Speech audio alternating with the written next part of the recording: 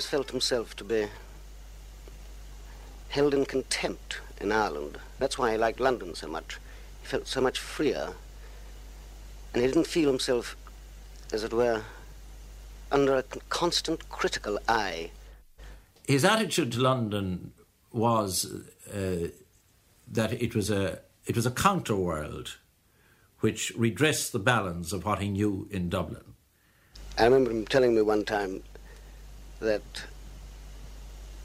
Connolly had described the literary scene in Dublin as warm and friendly as a pool of alligators. Dublin was a very, very claustrophobic place for much of the time we're talking about. It was particularly so for him because he had made himself awfully well known without having any means of support to go with it. It's very difficult to make life purely on verse alone. Therefore, it was a very claustrophobic place for him, where people who really wished him no good and weren't prepared to do anything for him were hailing him at every turn of the road and every pub. So it was very nice for him. He certainly liked getting away to London, where, although he wanted to be recognised there, he wanted to be recognised in a different sense. I think in many ways he felt he should receive more acclaim than he probably did in Dublin. James Smith of London University and Tony Cronin, friend and contemporary, remembering Patrick Kavanagh. The poet's visits to London were over a span of almost 3 decades. He went there first in the late 30s, then again in the mid to late 40s, later again in the 50s, his visits increasing in their frequency and in the amount of time he spent there, and finally, with greater success, he went there in the mid and late 60s. London was the third leg of a geographical journey that had taken him from Inniskeen in County Monaghan. The life that is lived there remains practically the same. Sad, grey, twisted, blind, and just awful. And to Dublin. There's no feeling of belief, amongst the people I associated with anyway. Anyhow, my problem has been from the beginning that I lived in a fog and I could never see outside myself. I could never get a view of my own activity, and even why I wrote verse is a problem to me. He was later to say that writing verse was a form of insanity. If so, it may be said of the perceptions of his particular kind of insanity that they unlayer the surface realities most of us live within, but prefer not to confront. In many ways it is a good thing to be cast into exile, among strangers who have no inkling of the other man concealed, monstrously musing in a field. In The Green Fool, which takes us from an invocation of pastoral Monaghan with the kind of comprehension that made another writer's book, Laurie Lee's, Cider with Rosie, such a classic of atmosphere, Kavanagh remembers how he arrived in London with £2 and 4 shillings, and to make a poor man poorer, my pounds were Free State pounds, and only worth 19 and 6pence each. He finds lodgings in Camden Town, in Roughton House, one of those stone Gothic lodging houses for the transient. Many Irish boys made Roughton House, Camden Town, first stop from Mayo. The soft voices of Mayo and Galway, sounding in that gaunt, impersonal place, fell like warm rain on the arid patches of my imagination. I'm going into town. I'll be along with you. These boys were true peasants. They walked with an awkward gait and were shy. To me, they looked up as to a learned man and posed me crooked questions which I couldn't answer. I wasn't greatly interested in these boys. I'd seen too much of them in Ireland. Their characters, impressionable as wax, were soon to wear the impress of common vulgarity. One evening, a washy lad with an artificial leg, aged about 25, attached himself to me. He'd come, he said, on a lorry from Leeds to sell coronation stuff. His coronation stuff was the poorest catchpenny of all, a few hundred postcard pictures of the royal family. I told him he would get few to buy the cards. He didn't agree. The simpler your coronation stuff, the better, he said. I'll get £1 shilling each for them, and with any luck maybe $50. As I appeared very interested, he instructed me in his business methods, a sort of guide to careers in the underworld. "I'll go to the West End in the evening," he explained.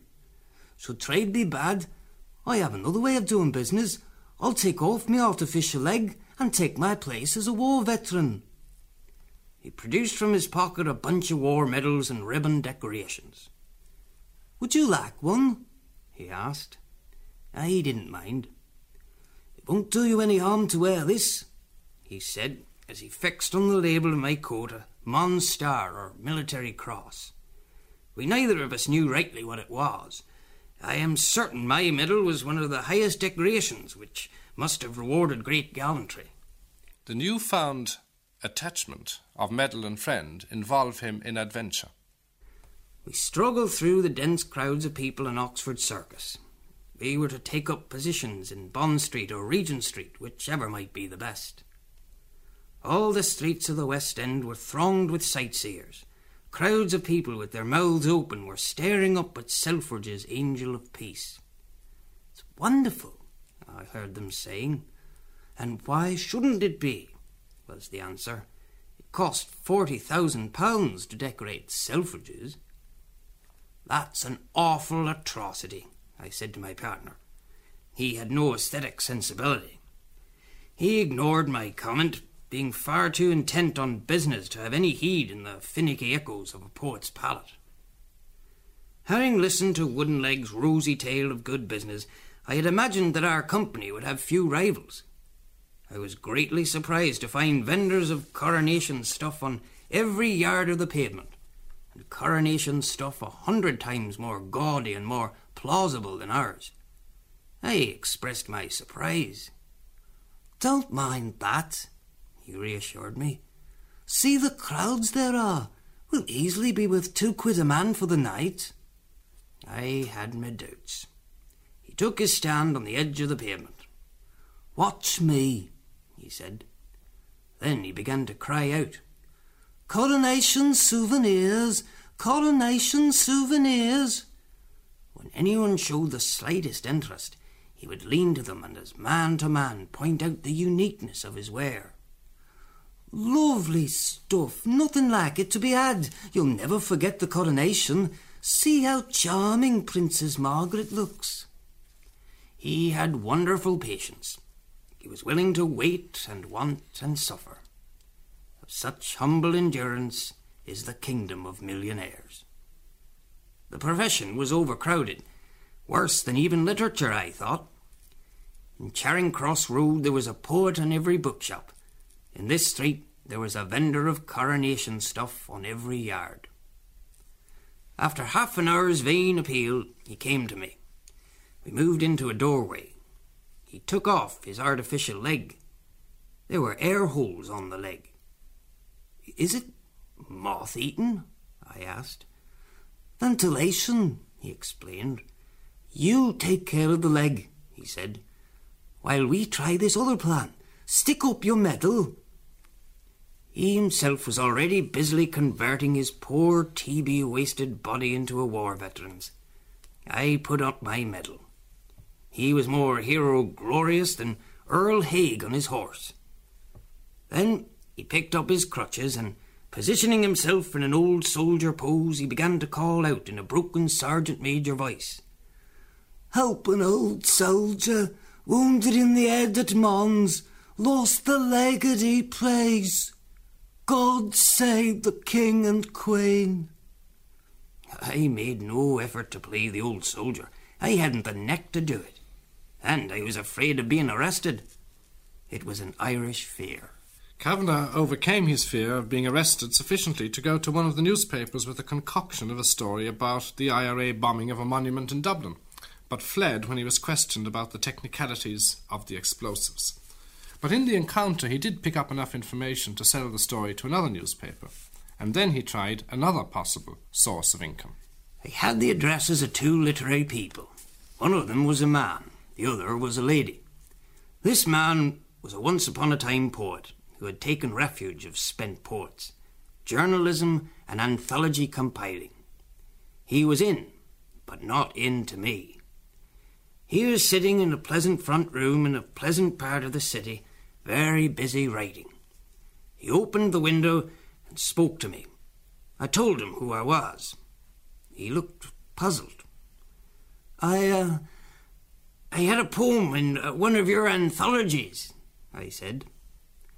There are so many poets, he began. I didn't wait. Damn you, you're no poet anyway, I shouted as I strode out, banging the gate after me. Bang went sixpence. It cost me threepence each way on the train. As all my dreams seemed going to hell, I spent another shilling of my funds on a second-hand copy of Chekhov's short stories. I went to my room, stretched myself on my back on the bed, and read far into the night. Beautiful stories, these by Chekhov. They brought me into a world made not by a radiant creator, but by a brilliant technician. Next morning, I walked to Charing Cross Road, the road of the books, where things happen. I was prowling around Foyle's bookshop, fingering volumes that I couldn't afford to buy. In the poetry section, I was startled to hear my name spoken. A slight-built fellow addressed me. "You're Patrick Kavanagh?" he said. "Are you a member of the Yard?" I returned. "You're the Irish poet?" "How did you know?" I said. "I heard your broad Irish brogue when you spoke to the assistant. I saw you were interested in poetry, and these two facts for me spelled Patrick Kavanagh. I'm Galsworth." "John Galsworth, the poet?" I said. I was delighted to find that my name had penetrated so far into the jungle of literature. We went into a cafe and, over cups of coffee, praised each other. Before we parted, John Galsworth loaned me 5 shillings. I became acquainted with a fellow who seemed to have a dame in every street. He reminded me of the character in Chekhov's story, who went among his women like a panel doctor visiting his patients. He invited me to some of his clients' flats. In each of these was one pretty dame and one ugly one. The ugly one was for me, but I wasn't having any. These were my experiences in London, a trifle comical, like the image of my soul. I had been 5 months in London. From the noise and excitement I passed. I returned to Ireland. Ireland green and chaste and foolish. And when I wandered over my own hills and talked again to my own people, I looked into the heart of this life, and I saw that it was good. And found that it was good. Whether through this early failure to make his way as he would have wished in London, whether this encouraged him to lyricise the values of the Ireland he had left, it is difficult to say with any degree of certainty. He was later to regret not having stayed on there in his first try. He told me he deeply regretted not having stayed in London in 1938. In fact, he used a phrase. He said, if I had stayed in London then, they'd be setting competitions about me in the New Statesman by now. Was that hindsight imagination? Well, I mean, maybe it would have been the case, maybe it wouldn't. It's possible. It's possible. His career there was interrupted by the war, and I suppose the Gogarty libel action, the comparative failure of the Green Fool, all that kind of thing. Principally the war, I would think. But if an imagined life in London pulled him one way in what it might offer, the early years in Stony Grey Monaghan had a more powerful effect on his poetic imagination. Some years after his return from London, in 1942 was published The Great Hunger, an epic work drawn from the Monaghan rural life whose awfulness, as he saw it, he now put into heroic proportions. Applause, applause. The curtain falls. Applause, applause from the homing carts in the trees and the bawling cows at the gates, from the screeching water hens, and the mill race heavy with the Lammas floods curving over the weir. A train at the station blowing off steam, and the hysterical laughter of the defeated everywhere. Night and the futile cards are shuffled again. Maguire spreads his legs over the impotent cinders that wake no manhood now, and he hardly looks to see which card is trump. His sister tightens her legs and her lips and frizzles up like the wick of an eyeless lamp. The curtain falls. Applause, applause. If, as he said of Monaghan, that life there was sad, grey, twisted and just awful, he was later to revise that assessment. It's not nearly as bad as you'd imagine, living among small farmers in the north of Ireland. They are for the most part the ordinary frightened, blind brightened, referred to sometimes socially as the underprivileged. They cannot perceive irony or even satire. They start up with insane faces if you break the newspaper moral code. Language discreets you so-and-so, and you would throw into precarious silence, organising in your mind quickly, for the situation is tense, the theological tenets of the press. There's little you can do about some who roar horribly as you enter a bar, incantations of ugliness, words of half a syllable, locked in malicious muteness full of glare. Indeed, part of the London experience may have helped him in coming to terms on the relationship between the rural pastoral on the one hand and the metropolitan urban experience on the other.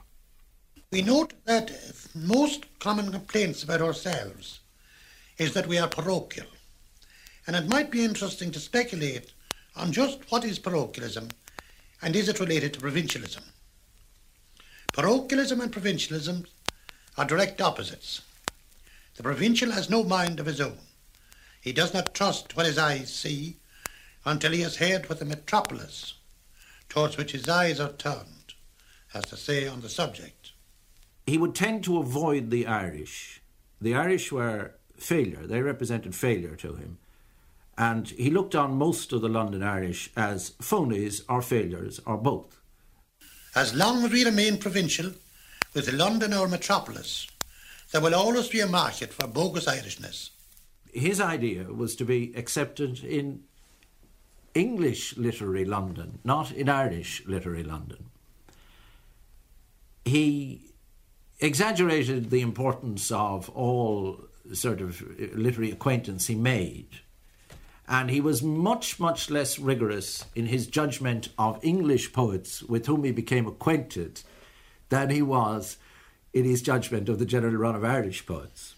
If he became acquainted with somebody, and this somebody, or it doesn't matter, we won't bother to name names, but this somebody knew his work or made some favourable reference to that suggested he knew his work or something like that, this particular poet would have the true Parnassian note as far as Kavanagh was concerned. But the metropolis has never anything but contempt for its subservient provinces. The metropolis is not interested in the imaginative reality of provincial society. It only asks the provincial to perform. There were two sides to Paddy Kavanagh, the public and the private. Now, in public, he could be rancorous, intolerant, and a very difficult man. However, in private, he was absolutely the opposite. He was considerate, gentle, and a man of extraordinary perception. What about the clownish side of him that one hears people remember occasionally? Oh, well, that was most endearing. Leland Bardwell. You know, unless it was directed against you, in which case it was terrible. But once, when he was clowning, he was really funny. He was a funny man. He was a funny fellow. He had a great sense of fun, which is a wonderful thing. By the late 40s, he had a growing reputation now to take with him on his resumed visits to London. A second collection of poetry, A Soul for Sale, had been published in 47, and the novel Tarry Flynn published in 48. Both were well received, so that by the early 50s his more frequent visits to London were those of a man with some literary substance behind him, though not, it must be said, any great economic substance. Priscilla McNamara. I do remember that I was then working in Cresset Press in about 1949 or so, when Paddy phoned me up and said, had I got a copy of Tarry Flynn, which was one of the books published by Pilot Press. And I did have one, and I arranged to meet him in the Goat and Compass pub near Fitzroy Square, and hand it over to him, which I did. he then said, could I lend him 1 6p, because he'd spent literally his last penny coming in the bus from Hampstead, I think the 24 bus it would have been, and he needed the money to get to the BBC. That's why he wanted the copy of Terry Flynn. He used to think of various sources of income. At one stage, I remember, he discovered that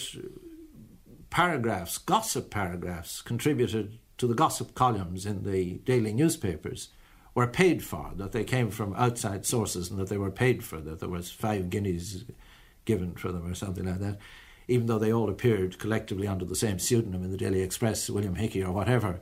And he, at one stage, imagined that he would build up quite an income by contributing to this kind of thing. He stayed with various mutual friends of ours. I seem to remember him staying with Tom Hughes, a doctor. I think he was still studying at the time, who had a bed-sitting room quite near here in West Hampstead. And Tom complaining bitterly of... I think Paddy drank all his milk, something like that. He had difficult health habits. He would stay with anybody who happened to be handy, whom he was acquainted with. I remember him staying with various people.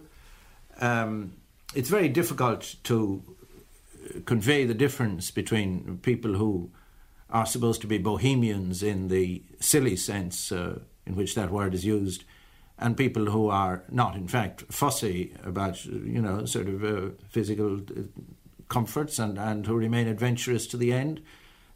He wasn't pushed. He would doss down here or there, happily enough. And he wasn't interested in that kind of thing, really. He was staying at the time in this one room in Camden Town, and I had a rather pleasant flat in Hampstead, and he decided to stay there. Needless to say, when he decided to stay, I felt great trepidation indeed, but it turned out the very opposite.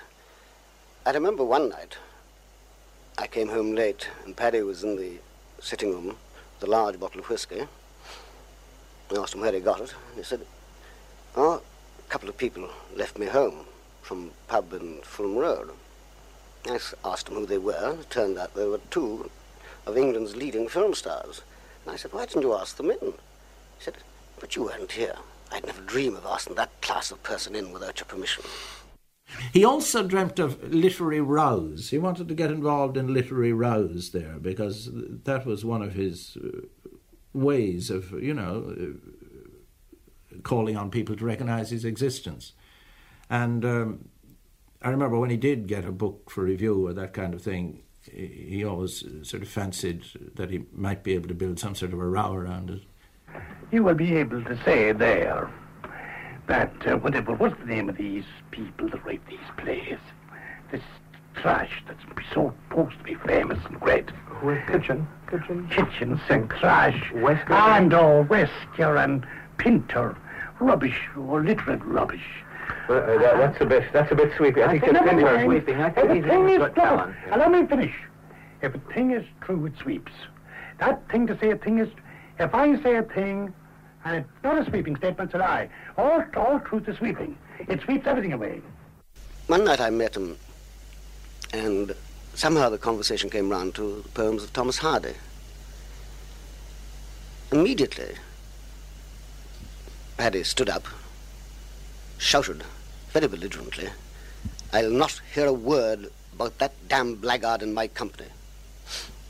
Well, about a week later, I went home and I found Paddy reading Thomas Hardy. He turned to me and said, my God, this is great stuff.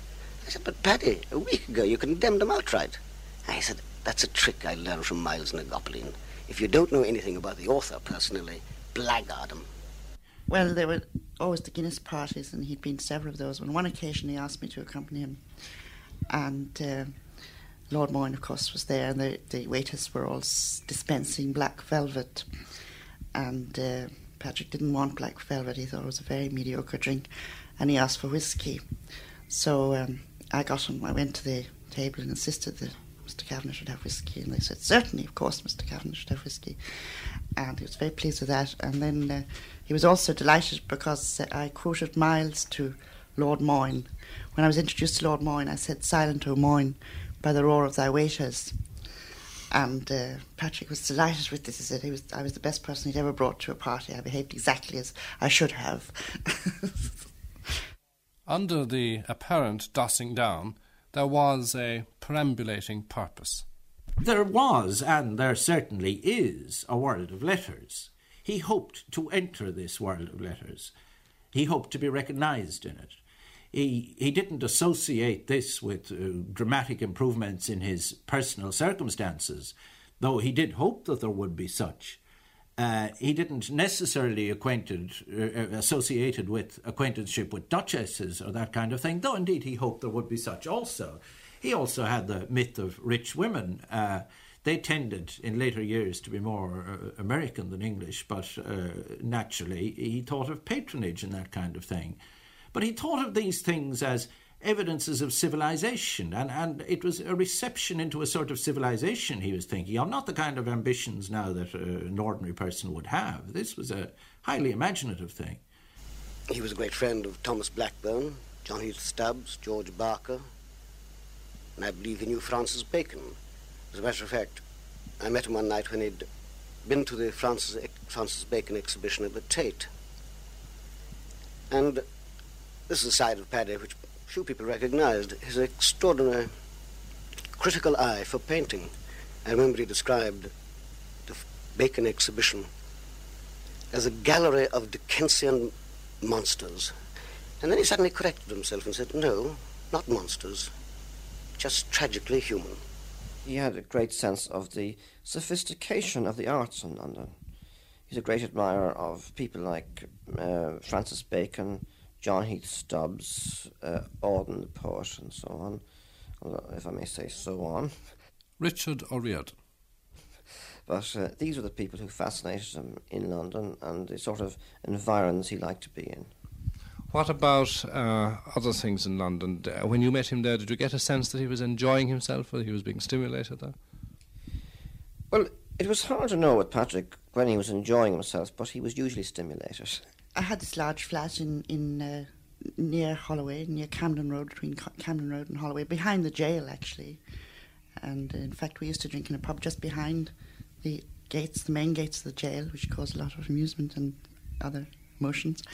And this large flat drew a number of people, amongst whom, of course, was Patrick, and people like John Heath Stubbs and David Wright and Anthony Carson, Tony Cronin, Two Roberts again, and George Barker on many occasions came up, and various other people. I think Louis MacNeice might have been there once or twice. In contrast to the 1930s adventures of the Green Fool, for Kavanagh, the 1950s in London were much more promising. Things got better for him in London as time went by. I think that the first of the republication he had in London really was a friend of mine, Frank Rudman, was in charge of a paperback publishing firm at the time, and he reissued Terry Flynn. He was included in a couple of anthologies. Thomas Blackburne, who was a friend of mine who read for Longmans, he brought out Kitty Stobling. They brought out Kitty Stobling at Tommy's urgings, like. Kitty Stobling was made a Poetry Book Society choice, an accolade which guaranteed a certain amount of distinction and a certain amount of sales. It was some time before its publication, in 1959, that he got to know Catherine, who was to become his wife, Leland Bardwell. Yeah, actually they sort of became friends in my flat in Holloway, and they became great friends, and it was so nice to see them going around holding hands, and because Patrick was such a shy person, you know, and he was obviously so happy. And then when Catherine got this lovely flat in Islington Green, he used to go over and see her there, and then when he wrote his poem about Islington, was obviously about her, because she had done so much for him. The beginning years of the 60s were very happy years for him in London. These were the years that the Islington poem is about. Because she had done so much for him. In what ways? Well, she always looked after him, and he always needed somebody to look after him, because he was a clumsy sort of person, and she really saw that he had plenty of clean clothes and was warm and all this kind of small, simple things that he had done without for so many years, you know. And he was so free then with her, you know. She managed that side of his life, yes. to some, the creature comforts yes. to some extent, yes. Wonderfully. And he reciprocated it so well. He would go out and fetch the coal, for instance, you know, and make the fires, things that he would never have bothered to do. He would never even pick up his own cap, you know. If he dropped it, he'd wait for somebody else to do it. And in that sense, she did so much for him, and I think it's often overlooked, the amount that she did for him and how well she knew him. She really did. She knew him extremely well. In Islington for the moment I reside, a hen's race from Cheapside, where Tom the peeping sun first eyed, where Gilpin's horse had bolted, all the traffic halted, the man on board was malted. And in these romantic lots I run into Paul Potts, noticing the pull of roots. I have taken roots of love, and will find it pain to move. Betjeman, you've missed much of the secrets of London, while old churches you beguile. I'll show you a holier isle. The length of Gibson Square, caught in November's stare, that would set you to prayer. I walk in Islington Green, finest landscape you ever seen. I'm as happy as I've ever been.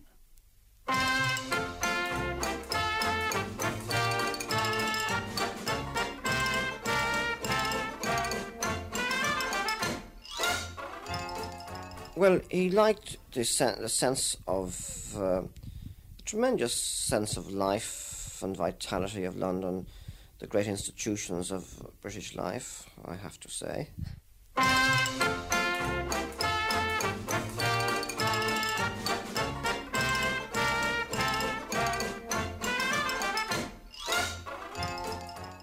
Much more anonymous in London, and he didn't have the daily nastiness which he often got in pubs here in Dublin, people laughing at him, laughing at his manners, you know, and making a personal thing out of it. London, is it being a much more cosmopolitan city, you don't get that kind of thing really to such an extent. Everybody's accepted, green, black, white, you know. And so a person can sit in a pub without drawing attention to themselves in the same sort of way. All together now!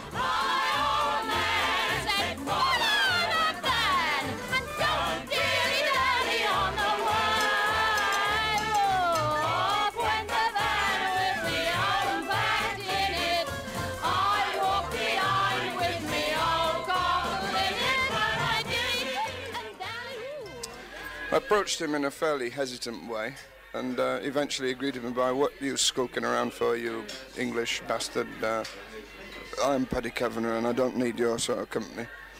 This was later, much later, rescinded completely when I got to know Kavanagh and got to admire and love him. I remember one brilliant occasion when we'd been at a party given by a rich sponsor of the arts from America in Nash Terrace at Regent's Park. A place where every single item of furniture was worth £400 or £500 and each one still had the sticker from the sales rooms on. Kavanagh got very fed up with it, along with various other personalities, such as Rolling Stones, Mick Jagger's current girlfriend, Marianne Faithfull. And eventually Kavanagh demanded in no uncertain terms that he wanted to be taken home. I myself was suffering heavily from the effects of this free alcohol at this party, and tried to take him home in a small old minivan through a gap which didn't exist in a fence, drawing attention of what Paddy Leffin referred to as the police. I managed to reverse out of this aperture, which was too small for the van, and get moving away from the scene of the crime. We were eventually tracked and followed and slowed down, flagged down in Bloomsbury Square, at which point Paddy decided that he needed to get out and have a pee. The police asked me to stand up without the aid of a parking meter, and noticing my collapse when I did let go of it, were all for taking me in, until this great resonant voice boomed out from the back of this minivan, you know, "Away with you, black police. I'm Patrick Kavanagh, the greatest living Irish poet." Now, Paddy had said this often in jest and often in serious drunkenness, but he'd never said it with much more useful and brilliant acumen. The police immediately said that they didn't realise that I had such an important person in the car, and with a wry smile let me go.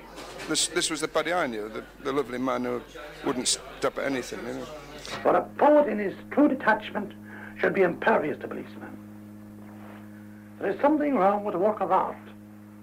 Some kinetic vulgarity in it, and it is visible to a policeman. Well, I loved him through his writing, not through the man. The man was lovable because of his writing. I mean, it's a simple thing. I think it's probably happened to lots of other people. I never had the boredom and drag of looking after Paddy in his petulant moods. This was magnificently done by Cathy Kavanagh. Cathy I loved in a different sense. Cathy was a lovely, warm-hearted and shrewd woman who knew that she could do Paddy the best and did the best she could for him, you know. Paddy came over as a noble man, you know, an artist. Alan Smith, a Yorkshire-born painter and habitué of the Plough Public House in Bloomsbury, and one of the poet's friends who, a few years after his death, had a plaque put up in his memory. Well, as was the normal thing with Kavanagh, he always had a lot of friends, acquaintances, namely people that were involved with him in the pub, friends of his wife. And just after the Kavanagh Memorial seat had been erected in Dublin, the majority of the people involved in that, back in England, decided that there should be some activity to commemorate his times that he'd spent with us in London. At this moment in time, I can't actually remember who actually put up the idea, but I've heard rumours that it was John Watson, the publisher. The day was decided on St Patrick's Day to put up the plaque, which was executed by the artist Desmond McNamara. I did an imitation bronze plaque, which Paddy would have been pleased with, we're all sure anyway. It was the usual Saturday crowd in the Plough, suddenly injected with 50, or apparently 50, Kavanagh admirers, all braying like hell and buying pints and things of this nature. In reality, probably 20 to 30 people attended, mainly publishers, poets, artists, people that had come into the Kavanagh periphery and had remembered him and seen the trademark and relied on it. The plaque was fixed with little difficulty, only to be later pulled down with even less difficulty, but that's not really what we're talking about. We all spilled out from the pub. It was like a Bloomsbury festival long before the Bloomsbury festival was thought of. Various toasts were made, speeches were put over by friends and publishers. His London publishers made one or two comments.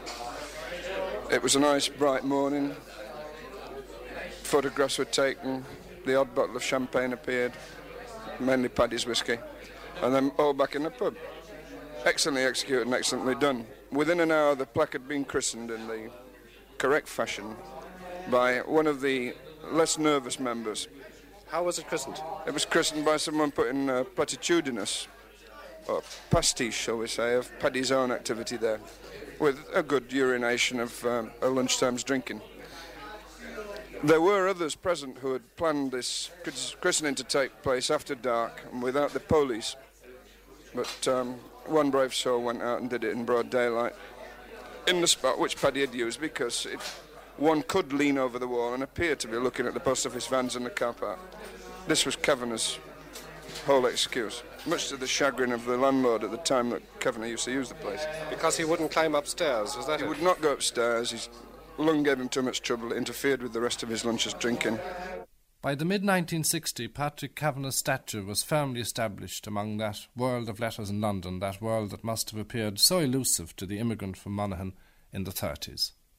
He got something approaching the recognition he wanted, which he was beginning to realise by then was a different kind of recognition from perhaps what he had dreamed of earlier, and had a great deal less of obvious circumstantial elements in it, but had some very nice, happy, small circumstantial elements. In fact, he was beginning to realise that some quite famous English poets didn't live in very lavish circumstances and were known only to their fellow poets to a large extent, or to a very small, limited circle of people. And he was happy to settle for this kind of thing as well. A high point of that recognition was his appearance at the Poetry International, a jamboree held on the South Bank in 1967, Friend and publisher Martin Green. It was very memorable for me because Patrick Kavanagh was there, and I normally hate poetry readings and all that kind of thing, but when you have the real article, such as Patrick Kavanagh, it becomes an experience which is worth taking part in. What particularly was there about him that made it such an experience for you? His presence. Paddy Swift has written somewhere that the poet is in the person, and in Patrick Kavanagh's case, the poet certainly was in the person. You felt when you were in his presence that you were in the presence of a poet. Though his memory is held trenchantly in the hearts and minds of his friends, the plaque did not survive.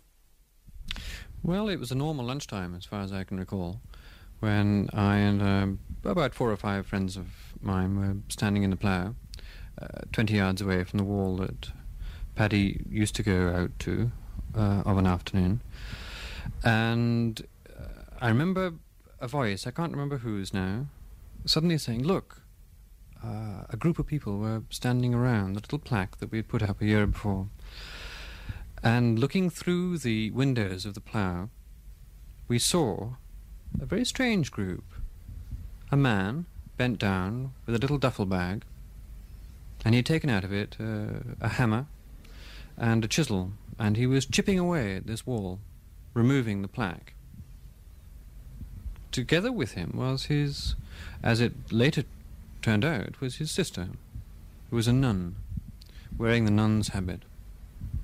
And with both of these adults, there were 2 young children, about 8, 9 years old, a boy and a girl. And they, in a sort of strange ceremony, removed this plaque with anger. It was felt that it was anger. And we watched, rather transfixed, at this extraordinary scene. We didn't move, we didn't object. It was felt, and I think rightly, that this was in fact Paddy Kavanagh's brother, and he felt a personal a grievance at it, and that it was somehow a rebuff, an unnecessary tribute to his brother. We only put up that plaque in a feeling of friendship, of love, and of affection for Paddy, the man that we had known and loved for a decade and more. Save big money when you start your next project today at Menards. Check out our great selection of garage and utility lighting options. In stock, ready to take home today. We carry everything to help you illuminate whatever project you're working on. Shop garage and utility lighting products in store at your nearest Menards. You can also view all of our entire selection of lighting options today on Menards.com. Save big